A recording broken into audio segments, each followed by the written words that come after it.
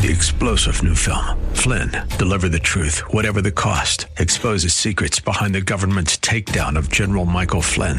Flynn knew what the intel world had been up to. He ordered the first audit of the use of contractors. This set off alarm bells. He told the truth. He was the most dangerous person for Donald Trump to hire. They had to get rid of Flynn. Flynn, deliver the truth, whatever the cost. Available now. Watch it today. Go to salemnow.com. salemnow.com. It's time for Simple Truth Moments, hosted by Reverend Earl Clampett of Simple Truth Ministries, a weekly show dedicated to excavating God's simple truth moments. Good morning, San Diego Saints. I am your host, Reverend Earl Clampett. Welcome to Simple Truth Moments, a unique type of broadcast with the goal to prepare the body of Christ for the momentous times in which we find ourselves. This program serves as a kingdom training platform, challenging church tradition, not with hostility, but with a view to assess the biblical validity of what is taught and lived. So put on your seatbelt for an enlightening journey of cultural context and a fresh way to more thoroughly comprehend the kingdom ways of God. Good morning, San Diego Saints. Welcome back. We are into a new series called The Kingdom, From Creation to the Millennium. It's a book authored by a colleague of mine, Don Enevoldsen. And last time we got together, we did an intro and the first chapter of the book. And just as a quick review, the name of the title of the book is really critical, in that the author made a distinction between our preaching just the gospel versus Jesus and John the Baptist announcing something that was called the gospel of the kingdom. And removing those three words made a radical difference in what came out as a product on the other end. And so what we're doing by exploring this particular book, we are taking a look at where are we in the modern-day church. We just finished a series on whether the Scripture is a Hebrew biblical circle sort of experience that's cyclical, or whether it's a Greek Western linear design, and this is a perfect follow-on to that last series, and we're going to continue on. I was just finishing the last concept in chapter 1. We defined the kingdom as the king's domain, and it was more of a governmental sort of function as opposed to just strictly a location or a place. It's the domain of the king. And it was to serve as a portrayal, if you will, of God's creative nature. He's a creative God, and the kingdom, his domain is to be a representation of who he is. And so we talked about what is man's role, and is he a unique creature with a special purpose in this kingdom of God? And we laid that out pretty much in Genesis 1:26 through 31, and then also looking at Psalms 8, 4 through 8. I'm not going to go through that. We have an earlier show that you can access to that, but just as a real brief summary to lead into what we're going to talk about today, man is made in both the image and likeness of God, and that is our essence as a human being. We are in God's image, and we have God's likeness. And we then discussed the mechanism or the means through which the likeness and image of God was to be revealed to the world, basically comes through man's two characteristics, if you will, and his jobs is to have dominion over the earth and to be fruitful in it.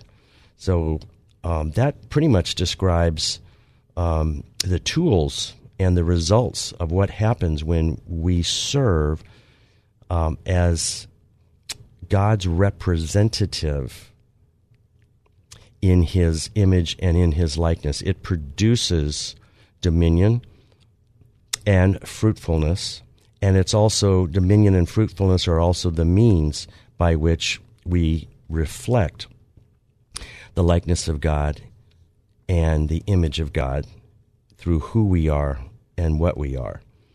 And so we briefly discussed likeness reflects a vertical relationship between God and man. Basically, we worship God, and as we worship God, He deposits or downloads His likeness into us. And we talked about that's a deeper intimacy of what was initially experienced by our first parents, where they were with God, and God was with them in the garden. They had a relationship, but this vertical relationship, as it gets deposited in us, and we'll see this as we go through this series,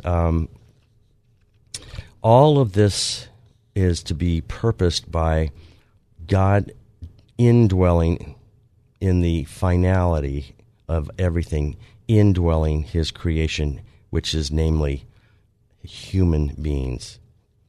And we are to, in turn, indwell God.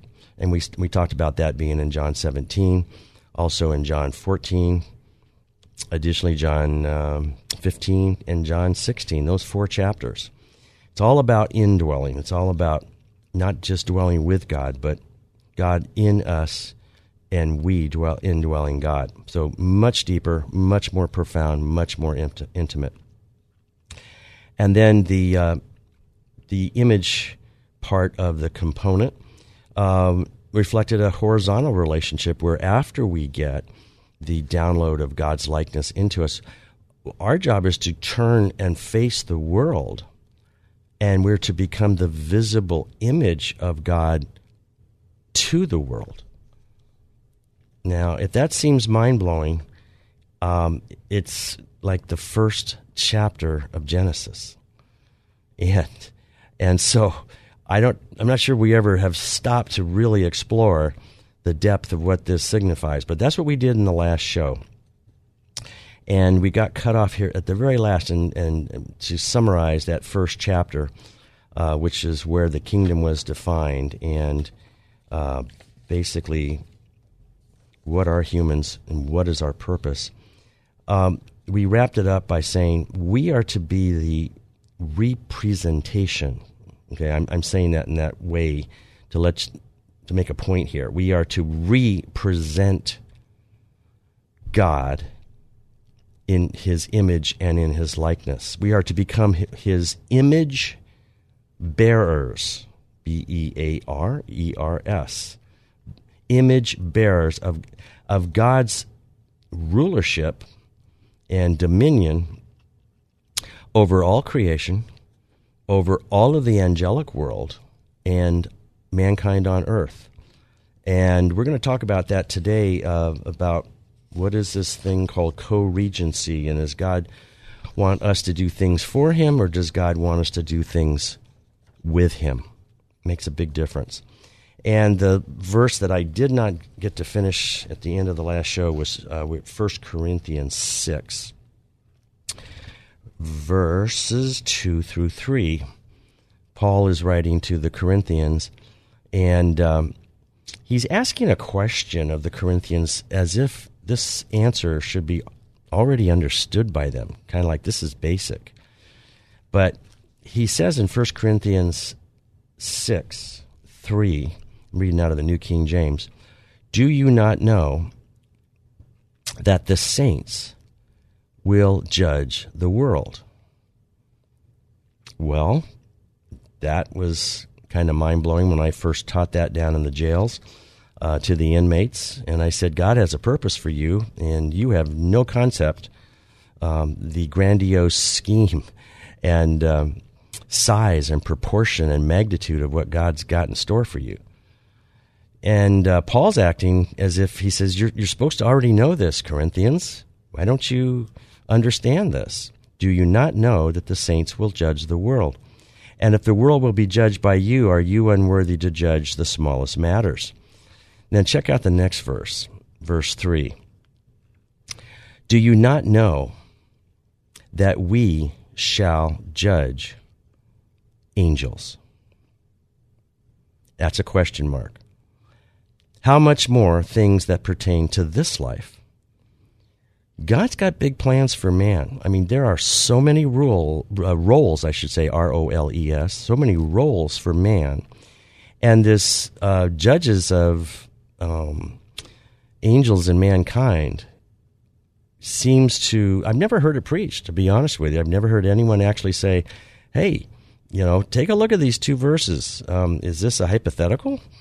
Is this something that's supposed to happen in, some other scenario?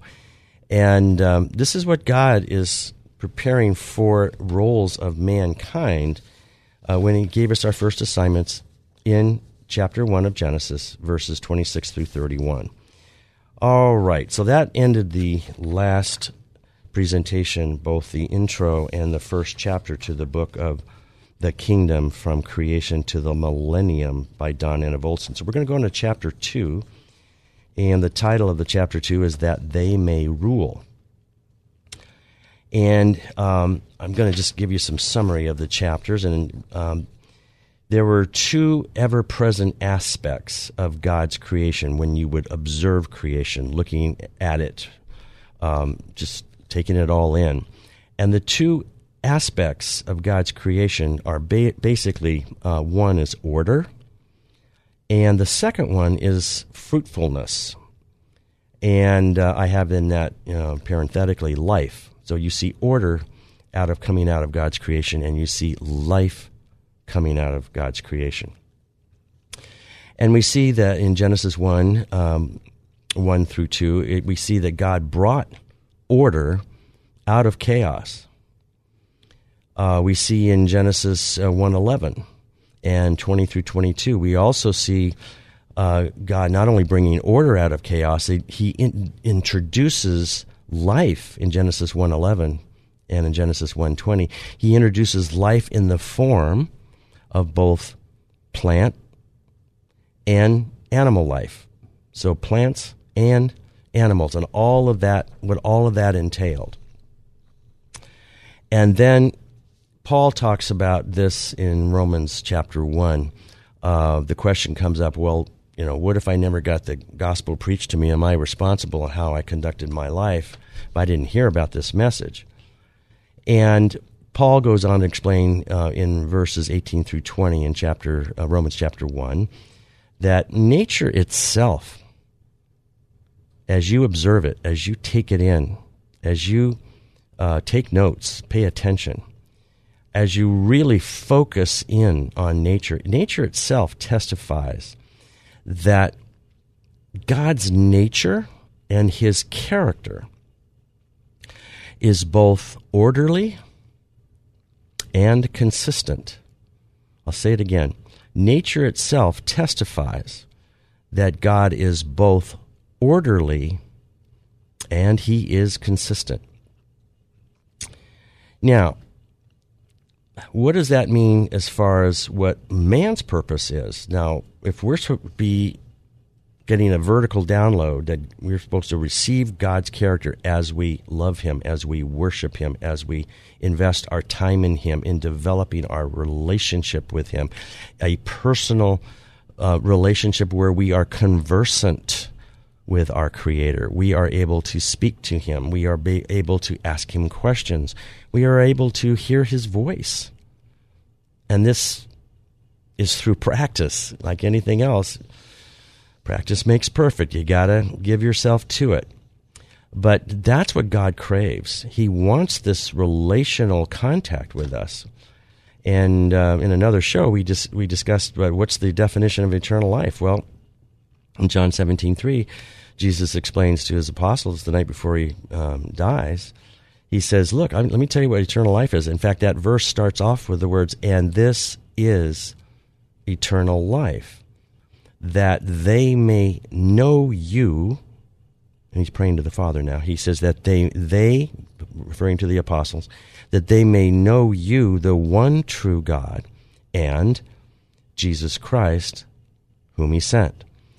So that doesn't mean know in a head sense. We discussed that. What that means is know in a relational heart context, that you basically communicate with God and say, you know what, you are my life. I want you to be my every thought. I want you to be my every motivation. I want you to be my very explanation of what I am about on this earth. You are the purpose for my life. In fact, you are my life. And so that's a relational sort of experience, and that is to be experienced, as we indicated earlier, in the here and now. Eternal life is not something that is to be experienced after we physically pass away. Eternal life is a relational experience with God that we have access to in the present moment, right here, right now. And that's why our use of time is so critical.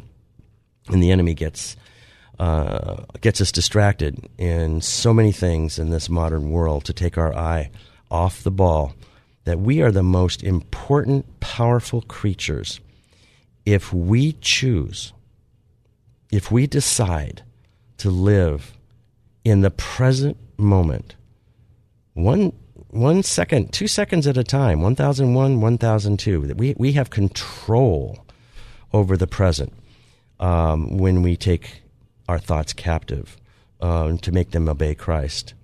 And I've gotten to the point now where I'm trying to practice this present moment eternal life by engaging in question and answers with Father God. And for example, I'll say, Father, what is the next thought that you want me to have in my mind right now?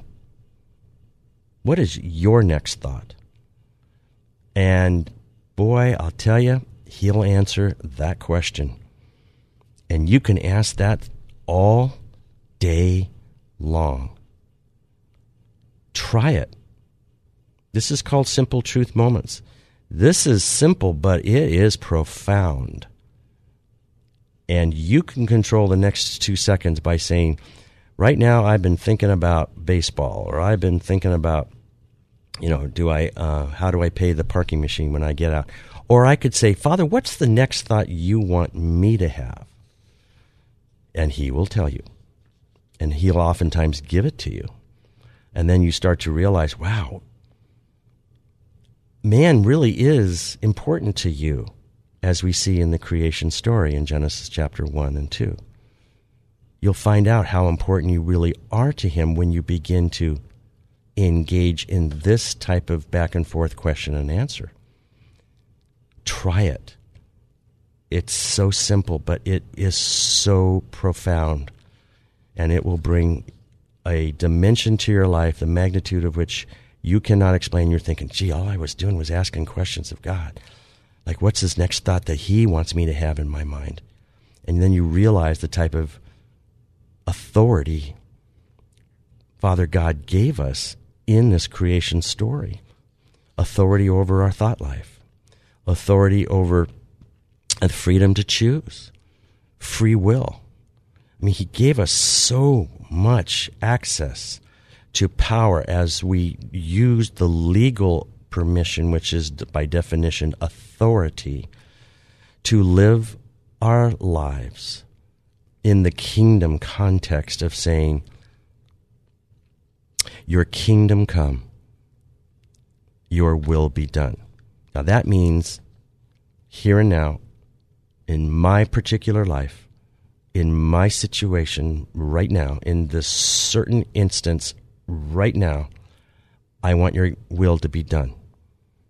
And if my thought life doesn't line up with what your will is to explain my purpose and why you created me, it answers who am I, and it answers the question, what am I doing here? And God's just waiting for us to make that outreach to him and you watch how it will turn your life upside down in an awesome and a spectacular and a formidable way. So if man is the visible representative, as we saw in the earlier chapter, of both God's image and the likeness of God in creation. Now, we were supposed to be, that's our job. Our purpose is to be God's visible representative of both God the Father's image and God the Father's likeness. If our job, our purpose, is to be the visible representative, in other words, when other people look at us, it's kind of like, I think it was John 14:9, where Philip is talking to Jesus about, well, you talk about going back to the Father, and, who's the Father, and this and that. And Jesus says to him, I think it's in 14:9, he says, if you've seen me, Philip, if you're looking at me, you're looking at the Father. So Jesus understood what his purpose was, both as Son of God and Son of Man. Because Jesus was both. He was very God of very God. We understand that. But this whole very man of very man is something we haven't really explored yet. And the more we study that, in fact, I think it's more than 80 some odd times that Jesus is referred to as the Son of Man. And only about a dozen times in the Gospels is he referred to as the Son of God. Why? Why that big discrepancy? That's a big numerical discrepancy, and we're going to explore it. We're going to explore that. So if our job is to be the visible representative of God's image and likeness in his creation, then we, as his children, are to demonstrate God's characteristics of these two aspects that we talked about earlier. God's characteristics reflect two things in creation, which is order and life. Now, what do we have in modern America? Do we see order all around us, or do we see the opposite? So whose kingdom is prevalent in our modern society? Do we see a focus on death in our culture, or do we see a focus on life? Taking, for example, just the abortion issue that's being debated after the Roe versus Wade case got reversed. And now we have in California this Proposition 1. And we have to, as representatives of him, vote on this and express why we're voting this. Are we voting our biblical values in this? Are we going to reflect life in this instance? Are we going to reflect God's order when we vote in this opportunity with the next election coming up? So mankind, according to Genesis 1:26 through 31, we are supposed to exercise what the Bible calls dominion. And I have parenthetically here, these are my notes from the chapter, by establishing or maintaining order out of chaos, just what in Genesis 1:1 through 2. We're supposed to do the same thing because we are the representatives in both in God's image and his likeness. And we have to exercise dominion by establishing order out of chaos in this creation world that we find ourselves in. It's an invaded world. It's a fallen earth. We understand that. But we have to simultaneously do something else. We have to basically also impart or create life as he did, because he made us creative creatures, because he told us to be fruitful. Fruitfulness is the bringing on of new life. So God made us creative creatures as well. So in Genesis 1:26, and we're going to go over some other verses here also, the first-sighted and continual purpose of mankind is to exercise dominion. Now, it's we're going to get into whether dominion is a tool to basically be the representative of God, or is it evidence that we are truly representing God as we exercise dominion? But in Genesis 1:26, it lays out clearly what we are to do. Let me just get it here real quick. And we've got New King James. Then God said, let us make man in our image, according to our likeness. And that's a semicolon there. And the very next thing says, let them have dominion. And it names all of the animals over which we were to have dominion. And then he says in verse 27, so God created man in his image. In the image of God he created him, male and female. He created them. Verse 28, and then he blessed them and said, be fruitful and multiply, fill the earth and subdue it, and have dominion over, and then he names all of the animals we're have dominion over, and even the plant life, everything. And so dominion is a critical aspect of God's tools that he's going to use us in how we can become representatives of Father God in both of his image and his likeness. So dominion is really more of a mechanism or a means to be an accurate, truthful representative of the nature and character of God. All right, we will see you on the other side of the break, and we will explore some more about what is this dominion authority that has been given to man, and what is our purpose in this earth.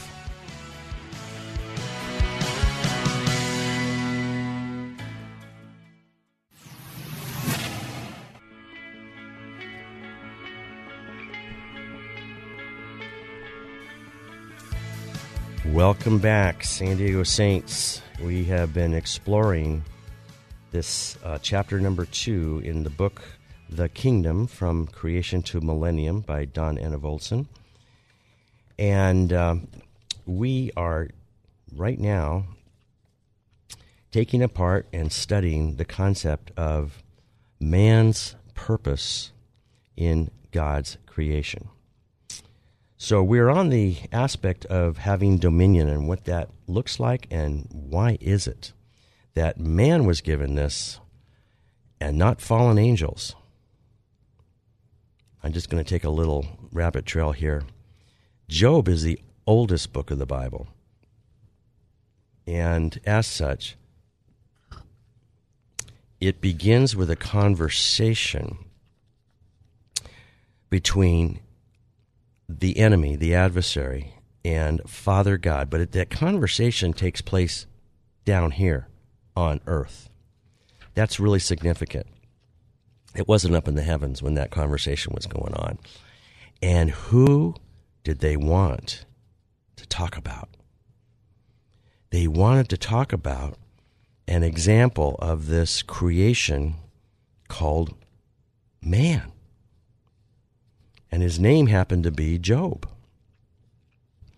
And I've always maintained that the fallen angelic kingdom is jealous of man's role, but they're angry at God because they didn't get selected for the role of being a co-regent with God, a co-ruler, if you will. And you can see that in Isaiah chapter 14 with what they call the 5 I wills that Satan declares from his post in the second heavens. And one of the things that he, in the 5 I wills that he mentioned is he says, I will raise my throne above that of the Most High God.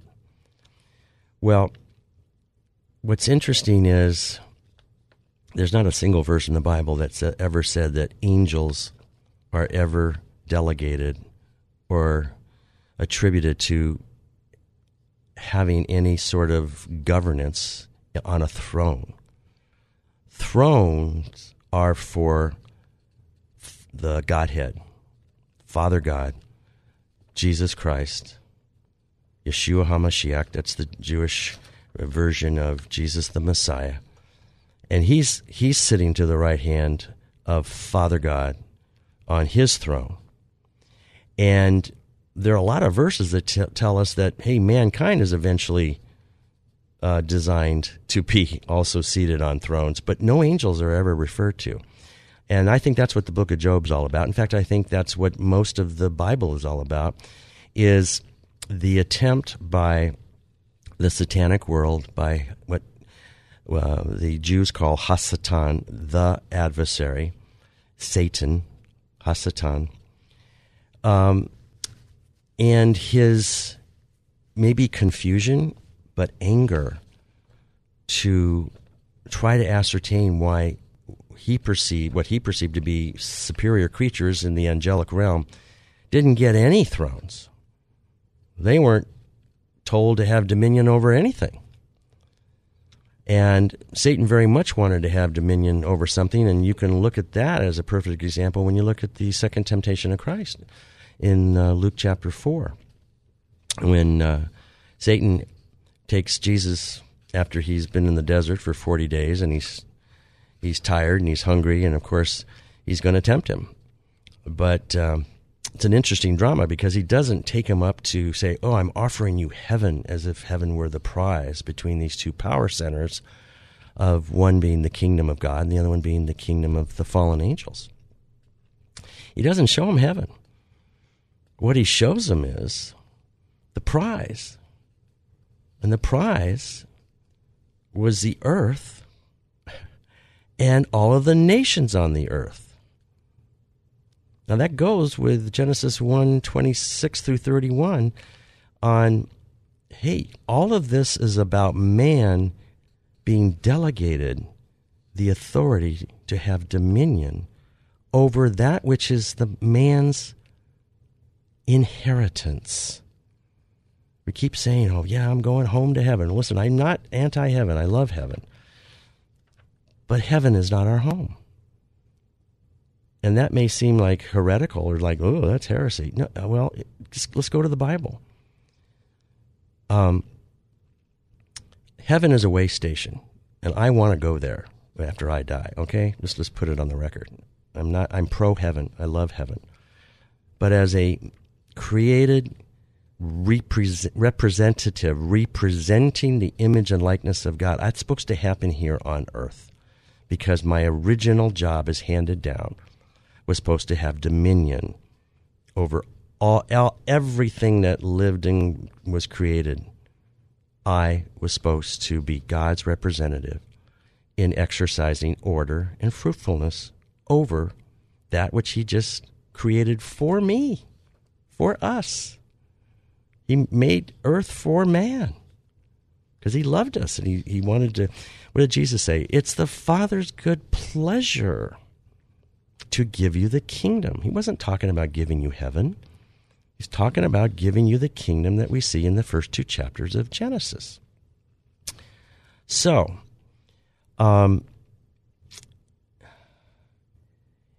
the first side and continual purpose of mankind is to exercise dominion. That we saw that in Genesis 1:26. Take a look at Psalms 8:6. Got that right here. And again, put this in the context of Job's conversation. With God, Father God's conversation with the adversary about Job. Okay. It says in Psalms 8:6, you have made him to have dominion over the works of your hands. Let's actually, you know what? Let's go back a little bit earlier. And let's start at 8:4. That would be a little more context here. The question is asked, what is that you is capital Y, so that the psalmist, David, is asking you, Father God, what is man that you are mindful of him, and the Son of Man that you visit him? Verse 5, for you made him a little lower than the angels, and you have crowned him with glory and with honor. 6, you have made him to have dominion over the works of your hands. You have put all things under his feet. And then it lists, again, it's a list of all the animals that you find in the earth. And the fish, over the fish, all the beasts, all the birds of the air. And then he says, in verse 9, the psalmist says, "O Lord, our Lord, how excellent is your name in all the earth." This is a story about man's connection to the earth as originally designed. Let's go on to Psalms 115. This is pretty clear on this one. Psalm 115, verse 16. Check this out.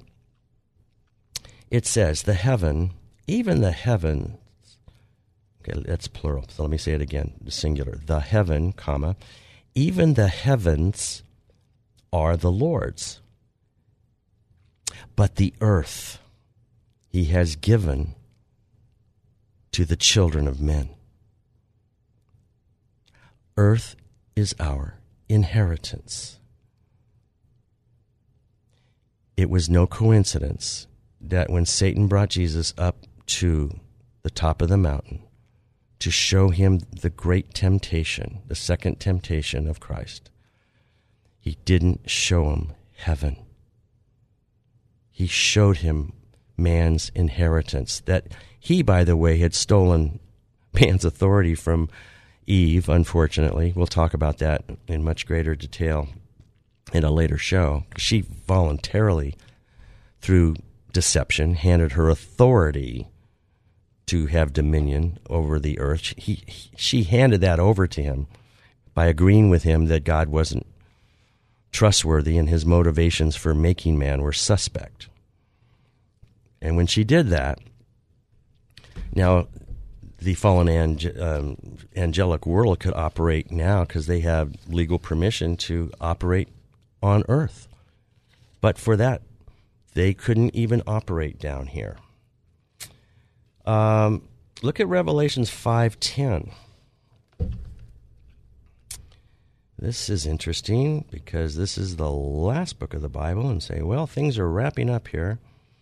And are we all going to heaven to stay up there forever? And if you look at, let's look at actually Revelation 5:9.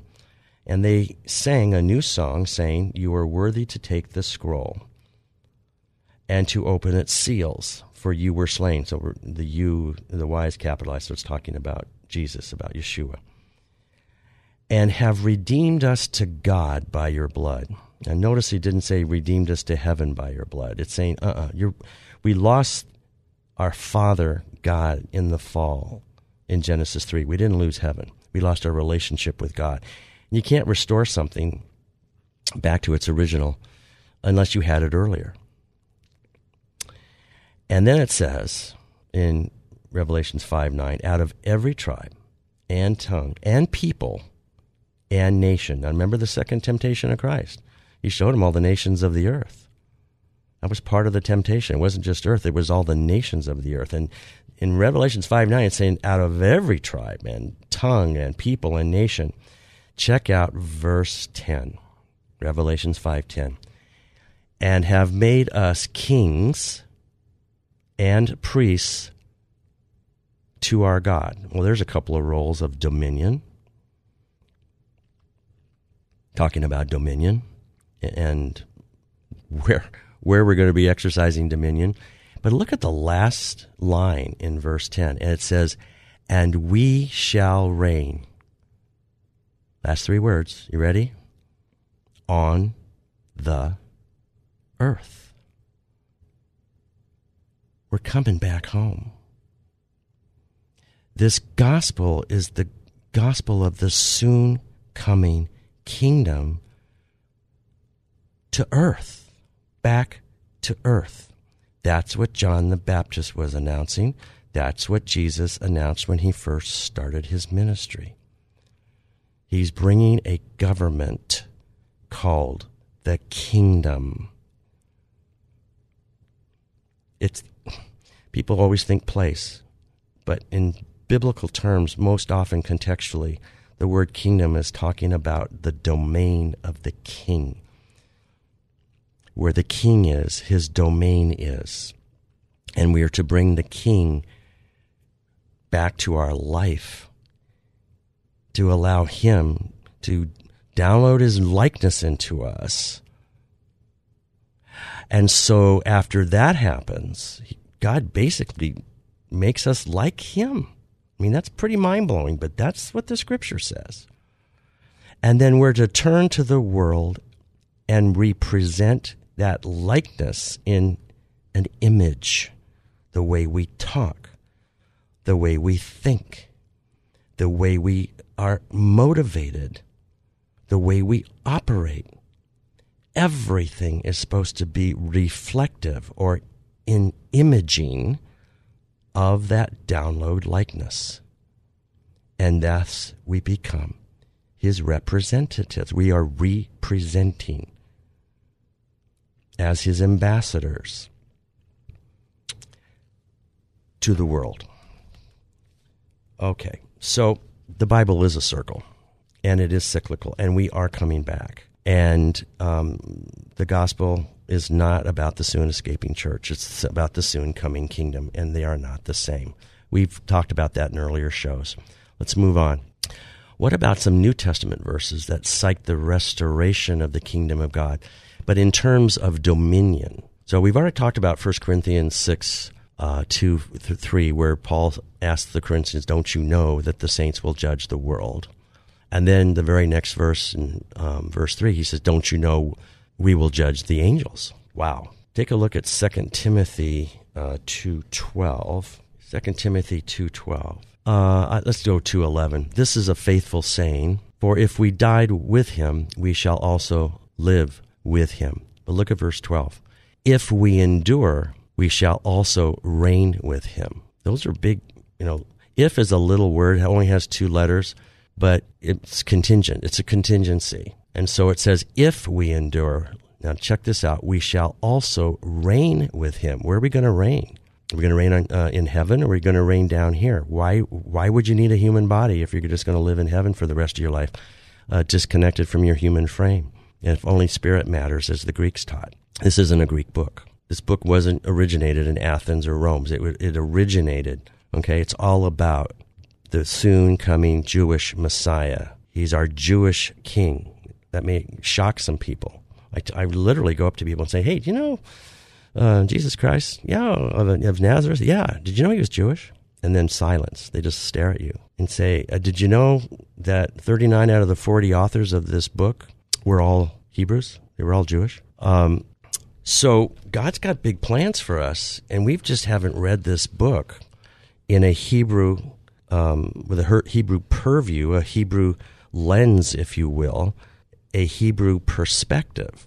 It's a Hebrew book, and it's all about Yeshua, Jesus. By the way, Yeshua and Jesus in Hebrew, it means he saves. Isn't that cool? Yeshua in Hebrew means he saves, or it also in some translations means salvation. Yeah, names mean things. Titles mean things. Purposes and definitions mean things. And then the last one I want you to take a look at in New Testament verses which cite the restoration of the kingdom of God in terms of dominion. Take a look at Ephesians chapter 2, verse 6.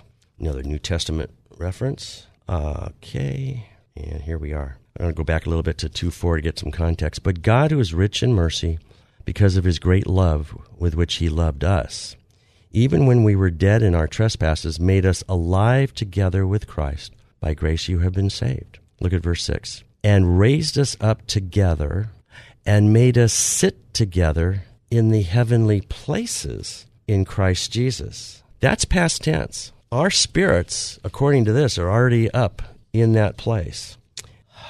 Man's inner drive to dominate or have dominion is evident everywhere. Our purpose is to both effect the environment around us and to affect it, both. And some examples in the book was, look at what man does in everything from trying to order how the world operates around him. And the examples were listed I thought were interesting in the book. He said hobbies. How do you build a model airplane? How do you build a model racing car? Do you have everything you need to make it operational? And so before you start that, there's oftentimes a blueprint. You get the paper out because everything is orderly by design through creation. Even the way sports are conducted, are there rules to the sports? And what's the purpose of the rules in order to carry out the purpose of the particular game or sport? How about dance? How about organizing or making orderly steps when you're talking everything from ballet to tap dance to all the different shapes and size and unique differences of dance? How about music? Is there an orderliness to music when you learn your scales and you're trying to, master a new instrument? There are certain things that you have to learn, and you have to learn how to read the music, and you have to learn how to practice its scales. How about gardening? Is that not just orderliness, but is it also bringing life? You see, we're seeing God's order, and we're seeing God's fruitfulness as it manifests through life. And that's why Paul said in Romans chapter 1, don't try to plead ignorance that I didn't know about this Creator God, because I never got the Wendell version of the Bible training. He's going to say, the evidence is all around you. Look up at the skies and look at the order of creation. If you have eyes, you can perceive it and you can take it in. So there is no excuse. So man's spiritual DNA regarding his internal drive is to control part of God's original design. It's part of God's original design of human beings. Now, unfortunately, after the fall, the dominion, which is the legal permission to rule and reign, man lost his purpose after the fall in the garden, which was to represent God. When they got detached from God, they lost their purpose, which was to be God's representative. But what was hardwired in his DNA was still to have dominion. So the enemy comes in at that point and takes a good thing, which was man was to be God's representative, to show God's order and to show God's life.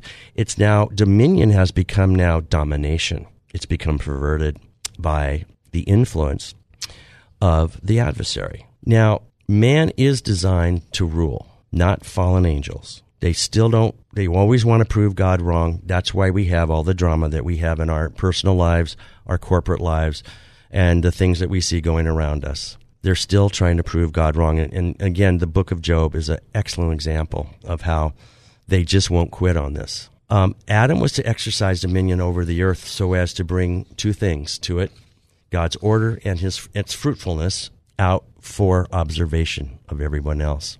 Now, mankind's ability to reproduce life in the image of the Creator and his own is not limited just to the reproduction of children.